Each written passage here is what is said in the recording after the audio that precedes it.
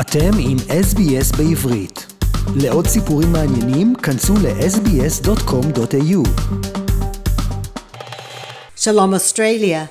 Ukraine's President Volodymyr Zelensky phoned Prime Minister Naftali Bennett on Friday morning and asked that Israel serve as a mediator with Russia to help resolve the current crisis between the countries. The request was confirmed by Ukraine's ambassador to Israel, Yevgeny Kornichuk, who said, "We do believe that Israel is the only democratic state in the world that has great relations with both Ukraine and Russia." Despite a request from the Biden administration to co-sponsor a UN Security Council resolution condemning Russia's invasion, Israel refrained from doing so. Jerusalem has relied on Moscow's tacit approval for use of Syrian airspace to carry out airstrikes against Iranian proxies there. On Thursday night, the Prime Minister's statement supported Ukraine without mentioning Russia. He said these are difficult, tragic times. Our hearts are with the civilians of eastern Ukraine who were caught up in the situation. Foreign Minister Yair Lapid condemned Russia's invasion of Ukraine on Thursday morning, calling it a grave violation of the international order. He continued, Israel has deep, long-lasting and good relations with Russia and with Ukraine. There are tens of thousands of Israelis in both countries, and there are hundreds of thousands of Jews in both countries. Maintaining their security and safety is at the top of our agenda. Prime Minister Bennett did not give an immediate answer to the request for mediation, but offered further humanitarian aid to Ukraine. Thousands gathered in Tel Aviv last night to protest the ongoing Russian invasion of Ukraine and Israel's response. Vyacheslav Feldman, founder of the protest organizer Israeli Friends of Ukraine, said that the demonstration's first priority is to stop the war, and the second for the Israeli government to take a more active role. Foreign Minister Yair Lapid has instructed Israeli embassy staff in the western Ukrainian city of Lviv to cross into Poland in the evenings.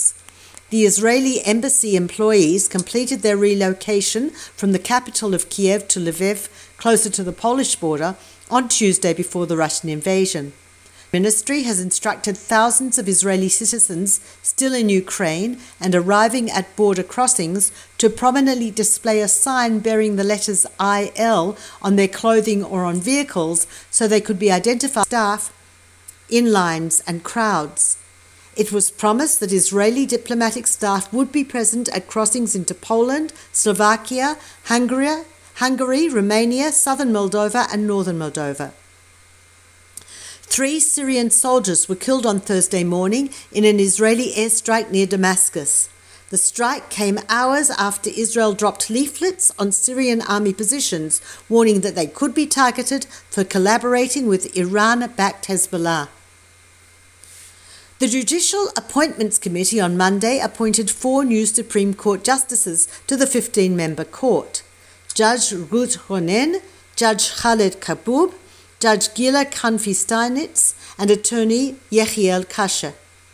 Judge Kanfi-Steinitz, 63, the Vice President of the Jerusalem District Court, will be the Supreme Court's first female Mizrahi judge. Judge Kaboub, 63, who currently serves as Vice President of the Tel Aviv District Court, will be the Supreme Court's first permanent Muslim judge. All previous Arab-Israeli justices have been Christians.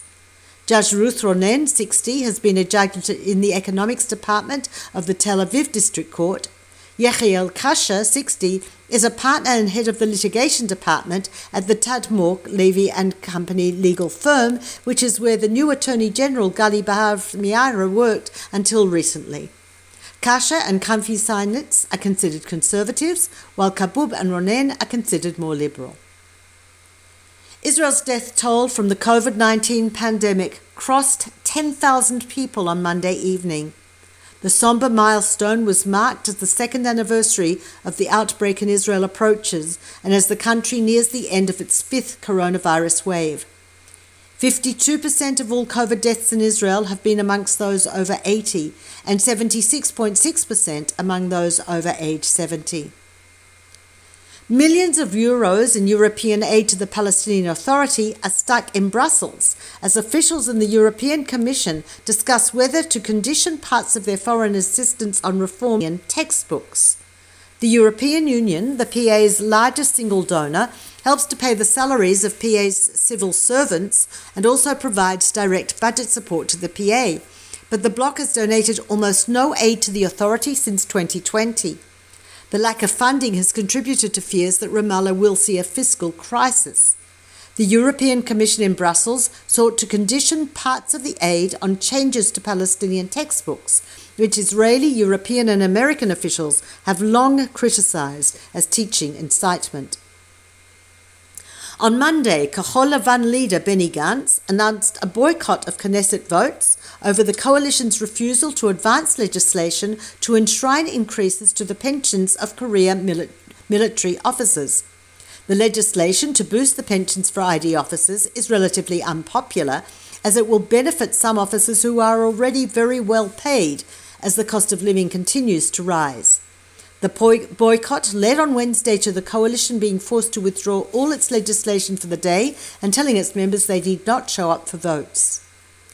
Yisrael Beitenu's Eli Avidar resigned from his ministerial position in the cabinet on Tuesday, criticising Prime Minister Naftali Bennett for a hysterical approach to virus regulations and saying that the Prime Minister is imitating his predecessor and does not plan to honour the rotation deal. Avidar will now return to the Knesset, where, since the coalition numbers are just 61 of the 120 Knesset members, he could hold the crucial vote on any legislation complicating the day-to-day business of the government. He said he would do everything I can to ensure the government completes its term, but added that the government's survival has to stand for something.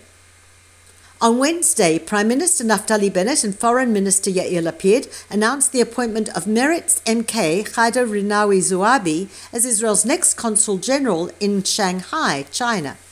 She was interviewed on the Kan public broadcaster and twice repeated that when she entered the Knesset and swore allegiance to the state, she did so by recognizing Israel as a Jewish and democratic state. Asked whether she will sing the national anthem while serving in her next post, Zouabi admitted that the song's first sentence about the soul of a Jew still yearning is not something I identify with, and later she added it excludes me and that she doesn't know the anthem by heart. At no point, though, did she say that she opposes the anthem, as opposition leader Benjamin Netanyahu charged. She said, "I do believe that Israel is a democracy, and I have fought so Israel will treat its Arab citizens equally." Netanyahu called the appointment scandalous, saying in a statement it's not acceptable that someone who represents the state of Israel to one of the most important world powers will be someone who does not recognize Israel as a Jewish state and someone who opposes our national anthem. I demand the government cancel this shameful appointment today. The Jerusalem District Court on Wednesday rejected the claim of abuse made by former housekeeper Shira Rabban against Sarah Netanyahu, saying that her version of events was unreliable and she'd failed to prove there was abusive behaviour. And finally, Education Minister Yifat Sasha Biton announced on Wednesday that the 2022 Israel Prize in the field of entrepreneurship and technological innovation will be awarded to Professor Yoram Palti, Professor Emeritus of Physiology and Biophysics at the Technion, for helping develop a groundbreaking treatment that fights various types of cancer using electric pulses. The committee said this breakthrough required thinking outside the box and required Professor Palti to face and change existing beliefs and perceptions in the field. This is Peter Jones-Pelach reporting for SBS Radio from Jerusalem. עקבו אחרינו והפיצו אותנו דרך דף הפייסבוק שלנו.